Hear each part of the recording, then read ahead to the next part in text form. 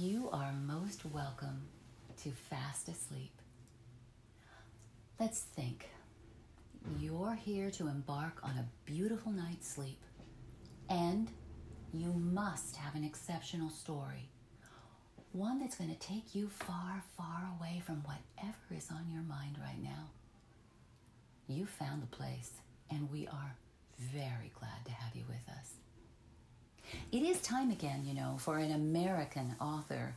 And this time it's Frances Marion Crawford who provides us with our last chills and thrills tale for the season in these 2 episodes. Frances Marion Crawford. He, yes, a he, was born in 1854 to an American sculptor, and he was the nephew of Julia Ward Howe, the great American activist for women's rights. Oh, and the writer of the Battle Hymn of the Republic. Mine eyes have seen... I'm sorry, I'll stop. Mr. Crawford was well known for his classic, weird, and fantastic stories. Now, his best-known short story awaits us right now. So let's sail the seas, tuck in, and enjoy the first half of The Upper Berth. Somebody asked for cigars. We had talked long, and the conversation was beginning to languish. The tobacco smoke had got into the heavy curtains. The wine had got into those brains, which were liable to become heavy. And it was already perfectly evident that unless somebody did something to rouse our oppressed spirits, the meeting would soon come to its natural conclusion, and we, the guests, would speedily go home to bed and most certainly to sleep. No one had said anything very remarkable. It may be that no one had anything very remarkable to say. Jones had given us every particular of his last hunting adventure in Yorkshire. Mr. Tompkins of Boston had explained, at elaborate length, those working principles by the due and careful maintenance of which the Atchison, Topeka, and the Santa Fe Railroad not only extended its territory, increased its departmental influence, and transported livestock without starving them to death before the day of actual delivery. But also had for years succeeded in deceiving those passengers who bought its tickets into the fallacious belief that the corporation aforesaid was really able to transport human life without destroying it. Signor Tombola had endeavored to persuade us, by arguments which we took no trouble to oppose, that the unity of his country in no way resembled the average modern torpedo, carefully planned, constructed with all the skill of the greatest European arsenals, but, when constructed, destined to be directed by feeble hands into a region where it must undoubtedly explode unseen, unfeared, and unheard into the illimitable wastes of political chaos. It is unnecessary to go into further details. Thank heavens.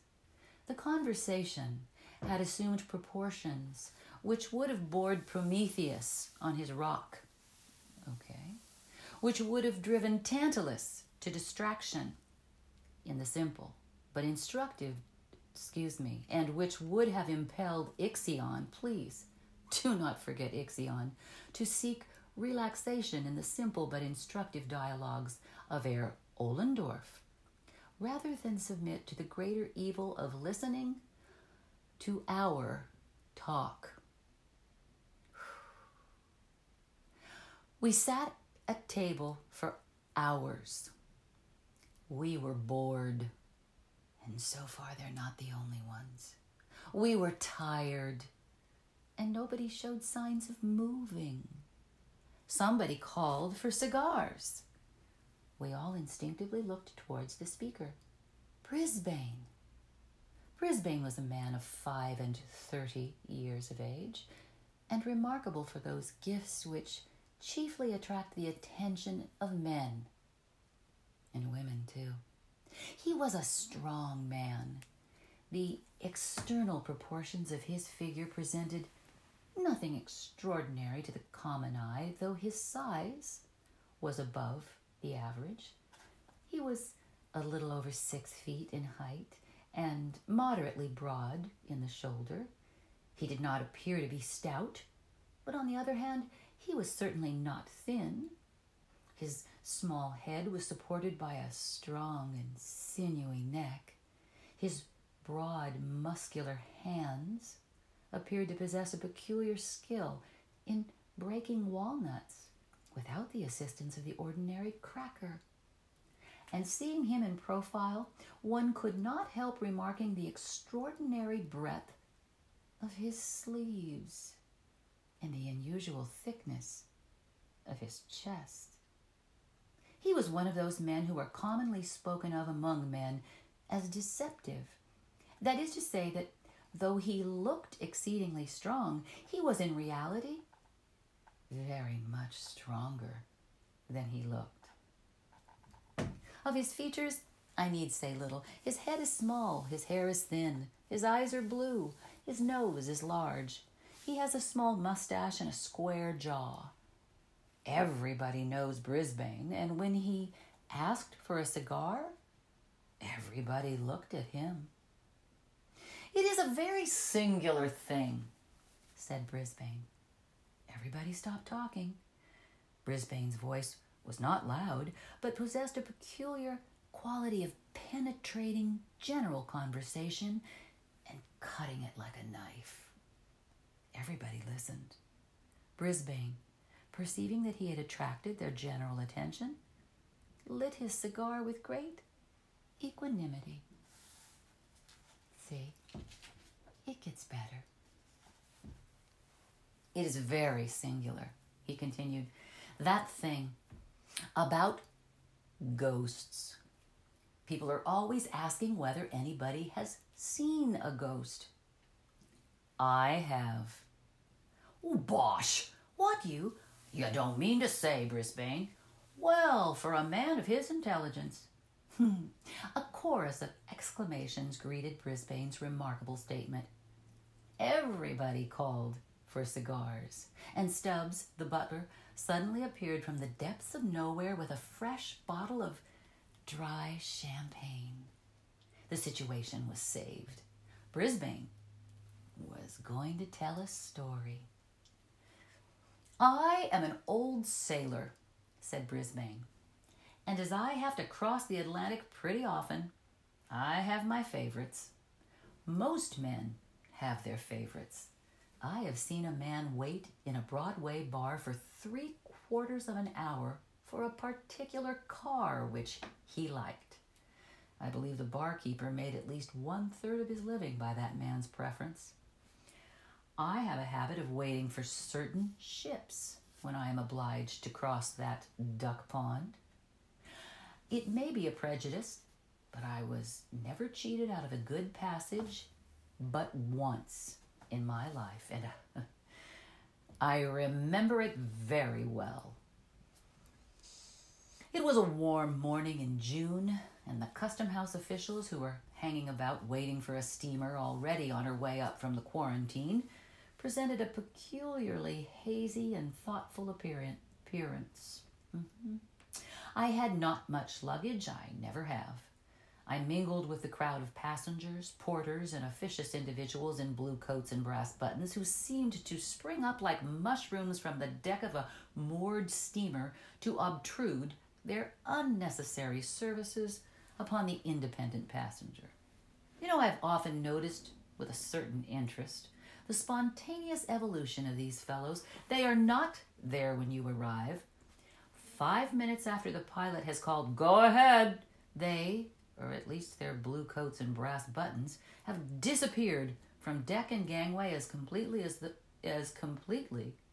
though they had been consigned to that locker which tradition unanimously ascribes, I will get this, don't you worry, ascribes to Davy Jones.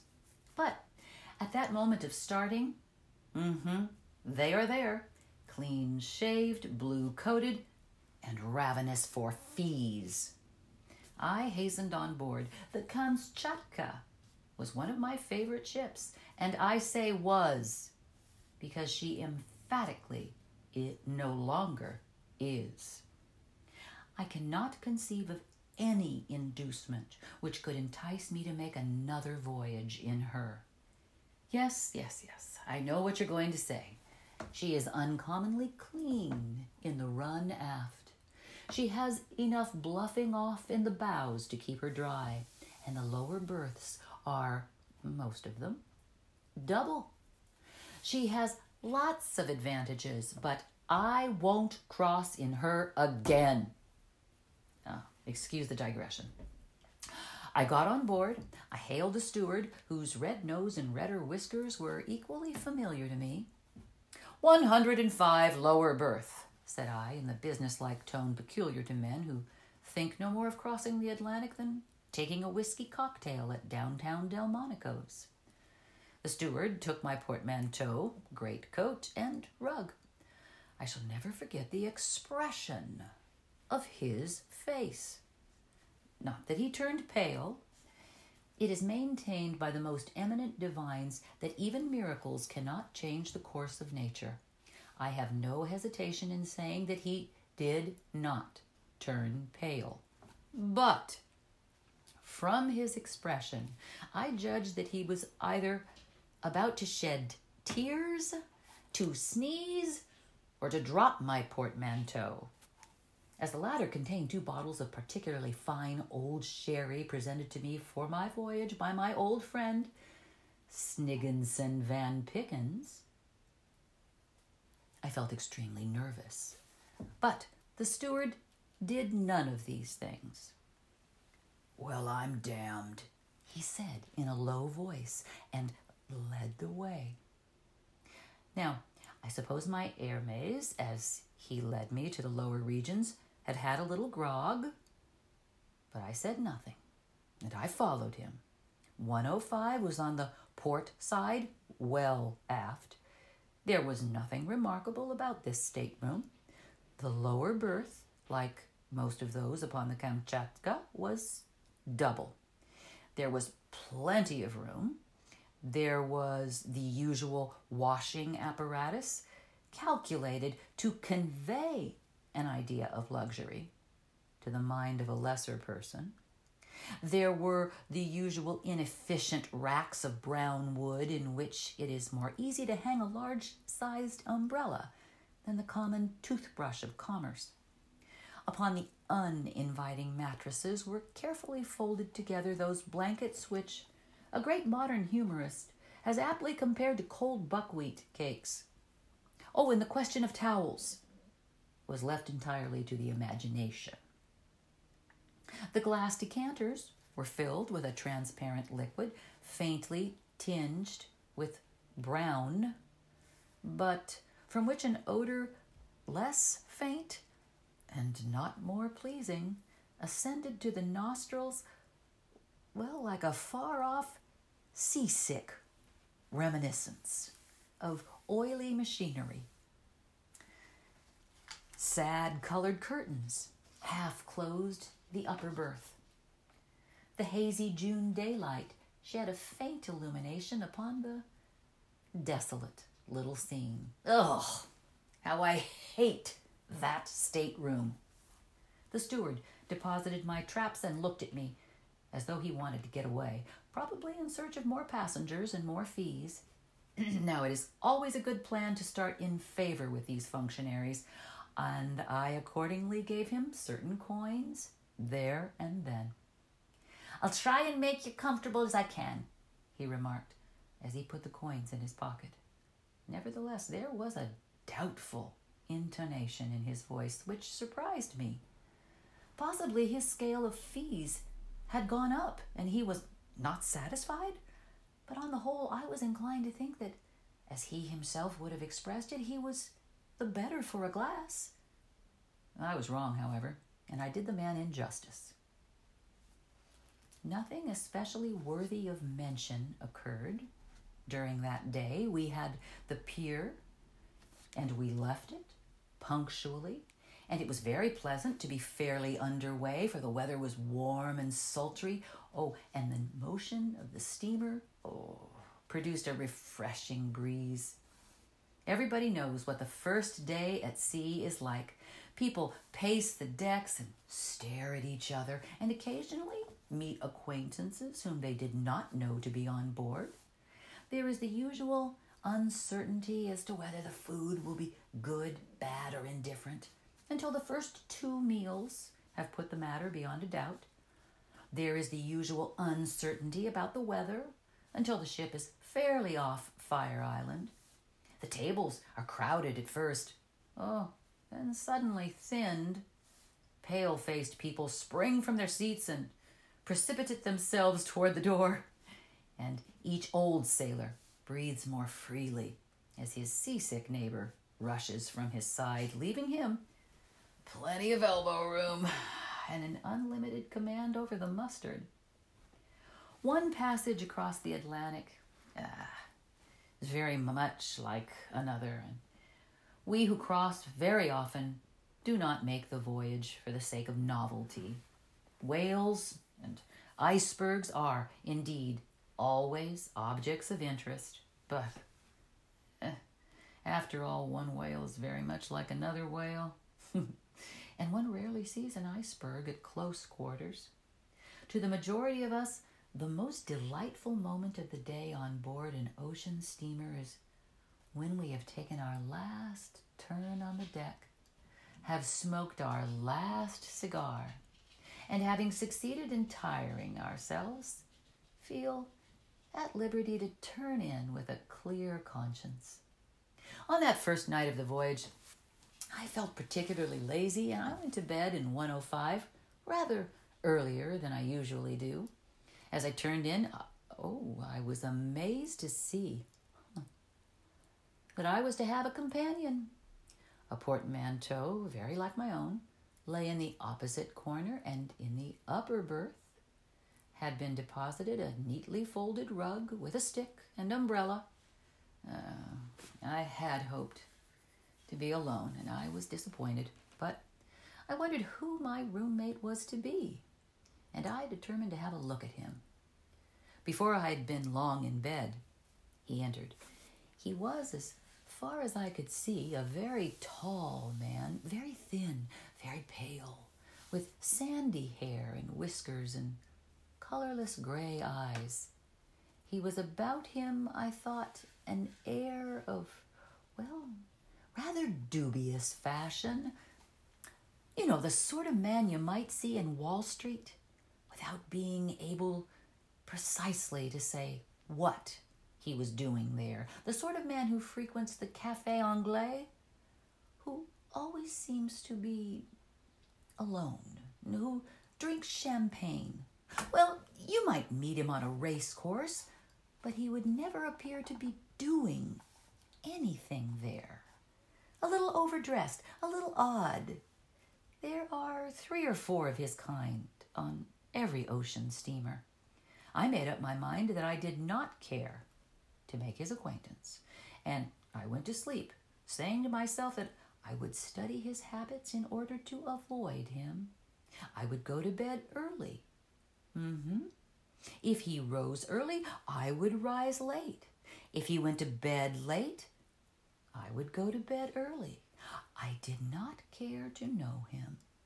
If you once know people of that kind, they are always turning up. Well, poor fellow, I need not have taken the trouble to come to so many decisions about him, for I never saw him again after that first night in 105. I was sleeping soundly when I was suddenly waked by a loud noise. To judge from the sound, my roommate must have sprung with a single leap from the upper berth to the floor. I heard him fumbling with the latch and bolt of the door, which opened almost immediately. And then I heard his footsteps as he ran at full speed down the passage, leaving the door open behind him. Now the ship was rolling a little, and I expected to hear him stumble or fall, but he ran as though he were running for his life. The door swung on its hinges with the motion of the vessel, and the sound annoyed me. I got up and shut it, groped my way back to my berth in the darkness, and I went to sleep again. I have no idea how long I slept. Now, when I awoke, it was still quite dark, but I felt a disagreeable sensation of cold, and it seemed to me that the air was damp. You know the peculiar smell of a cabin which has been wet with seawater? Oh, I covered myself up as well as I could, and I dozed off again, framing complaints to be made the next day and selecting the most powerful epithets in the language. I could hear my roommate turn over in the upper berth. He had probably returned while I was asleep. Once I thought I heard him groan, and I argued that he was seasick. Oh, that is a particularly unpleasant thought when one is below. Nevertheless, I dozed off, and I slept till early daylight. The ship was rolling heavily, much more than on the previous evening, and the gray light, which came in through the porthole, changed in tint with every movement according as the angle of the vessel's side turned the glass seawards or skywards. Oh, and it was very cold, unaccountably so for the month of June. I turned my head and looked at the porthole, and I saw, to my surprise, that it was wide open and even hooked back. I believe I swore audibly, and then I got up and shut it. As I turned back, I glanced at the upper berth. The curtains were drawn close together. My companion had probably felt cold as well as I. It struck me that I had slept enough. The stateroom was uncomfortable, and strange to say, I could not smell the dampness with which annoyed me in the night. Now my roommate was still asleep, so excellent opportunity for avoiding him. I dressed at once and I went on deck. The day was warm and cloudy with an oily smell on the water.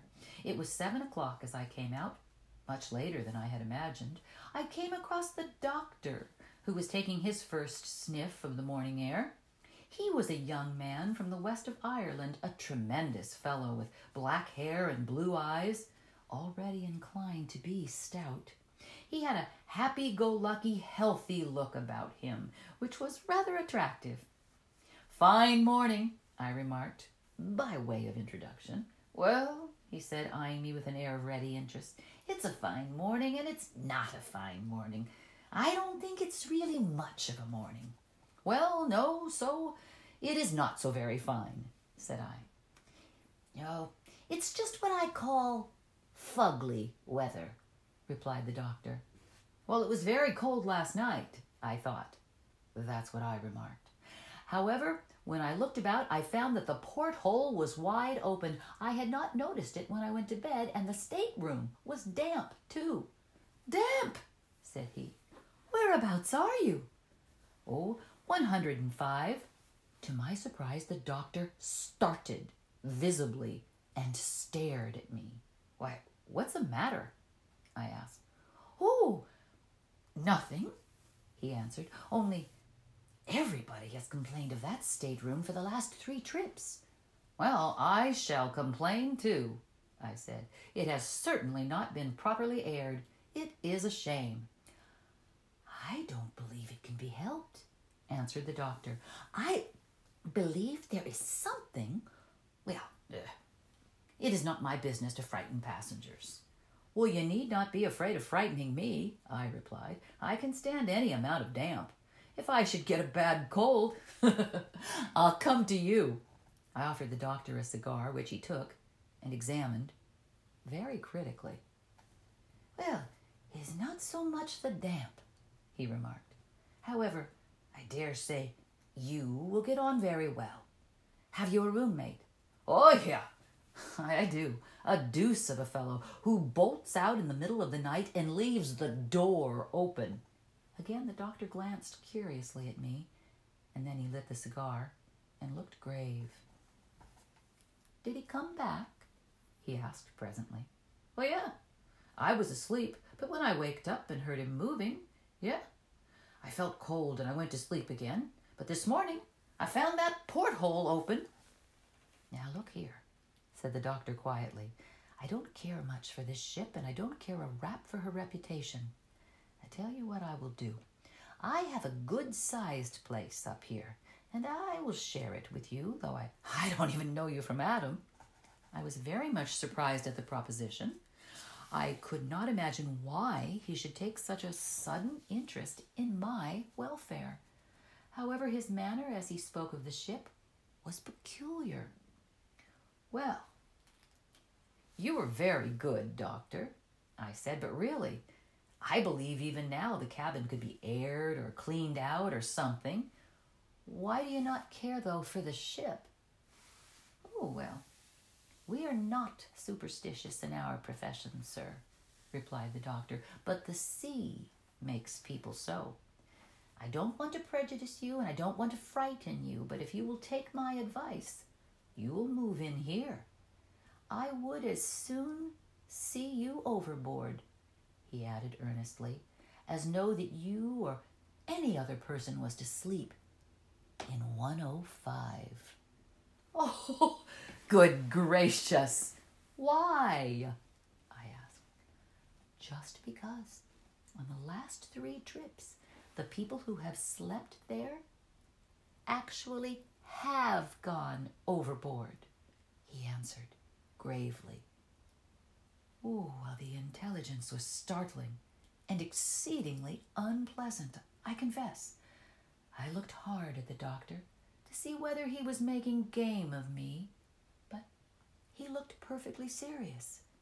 I thanked him warmly for his offer, but I told him I intended to be the exception to the rule by which everyone who slept in that particular stateroom went overboard. He did not say much, but looked grave as ever, and hinted that before we got across, I should probably reconsider his proposal. In the course of time, we went to breakfast, at which only an inconsiderable number of passengers assembled. I noticed that 1 or 2 of the officers who breakfasted with us looked grave. After breakfast, I went into my stateroom in order to get a book. The curtains of the upper berth were still closely drawn. Not a word was to be heard. My roommate was probably still asleep. As I came out, I met the steward whose business it was to look after me. He whispered that the captain wanted to see me, and then scuttled away down the passage as if very anxious to avoid any questions. I went toward the captain's cabin, and I found him waiting for me. "Sir," he said, "I want to ask a favor of you." I answered that I would do anything to oblige him. "Your roommate has disappeared," he said. "He is known to have turned in early last night. Did you notice anything extraordinary in his manner?" The question coming as it did in exact confirmation of the fears of the doctor and the fears he had expressed just half an hour earlier staggered me. "You don't mean to say he's gone overboard?" I asked. "I fear he has," answered the captain.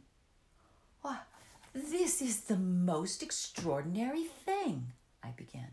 "Why?" he asked. "Well, he is the 4th, then," I explained.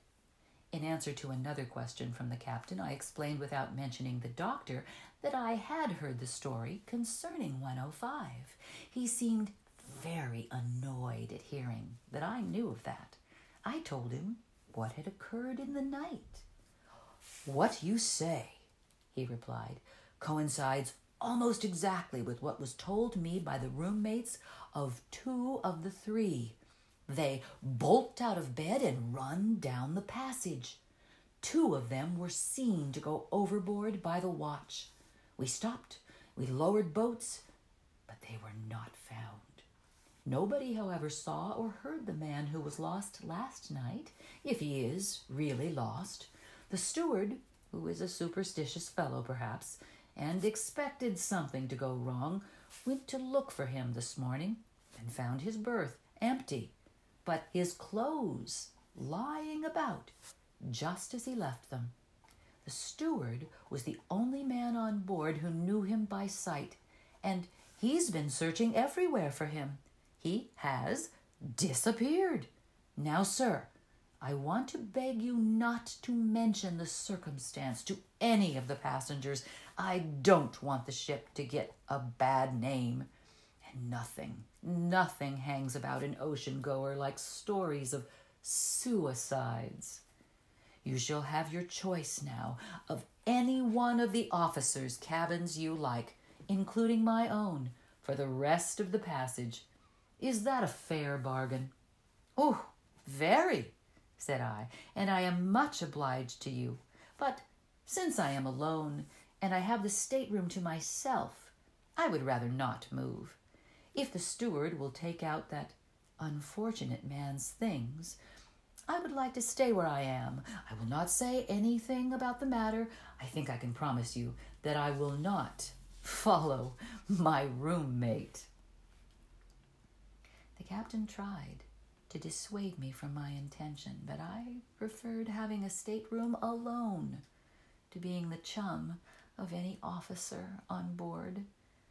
I do not know whether I acted foolishly, but if I had taken his advice, I should have had nothing more to tell. There would have remained the disagreeable coincidence of several suicides occurring among men who had slept in the same cabin, but that would have been all. That was not the end of the matter, however, by any means. I obstinately made up my mind that I would not be disturbed by such tales, and I even went so far as to argue the question with the captain. There was something wrong about the stateroom, I said. It was rather damp. The porthole had been left open last night. My roommate might have been ill when he came on board, and he might have become delirious after he went to bed. He might even now be hiding somewhere on board and might be found later. The place ought to be aired, and the fastening of the port looked to. If the captain would give me leave, I would see that what I thought necessary was done immediately. "Of course, you have a right to stay where you are, if you please," he replied, rather petulantly. "But I wish you would turn out and let me lock the place up and be done with it." I did not see it in the same light, and I left the captain, after promising to be silent concerning the disappearance of my companion. The latter had had no acquaintances on board and was not missed in the course of the day. Towards evening, I met the doctor again, and he asked me whether I had changed my mind. I told him I had not. "Well, then you will. Before long," he said, very gravely. Don't miss the conclusion. Good night.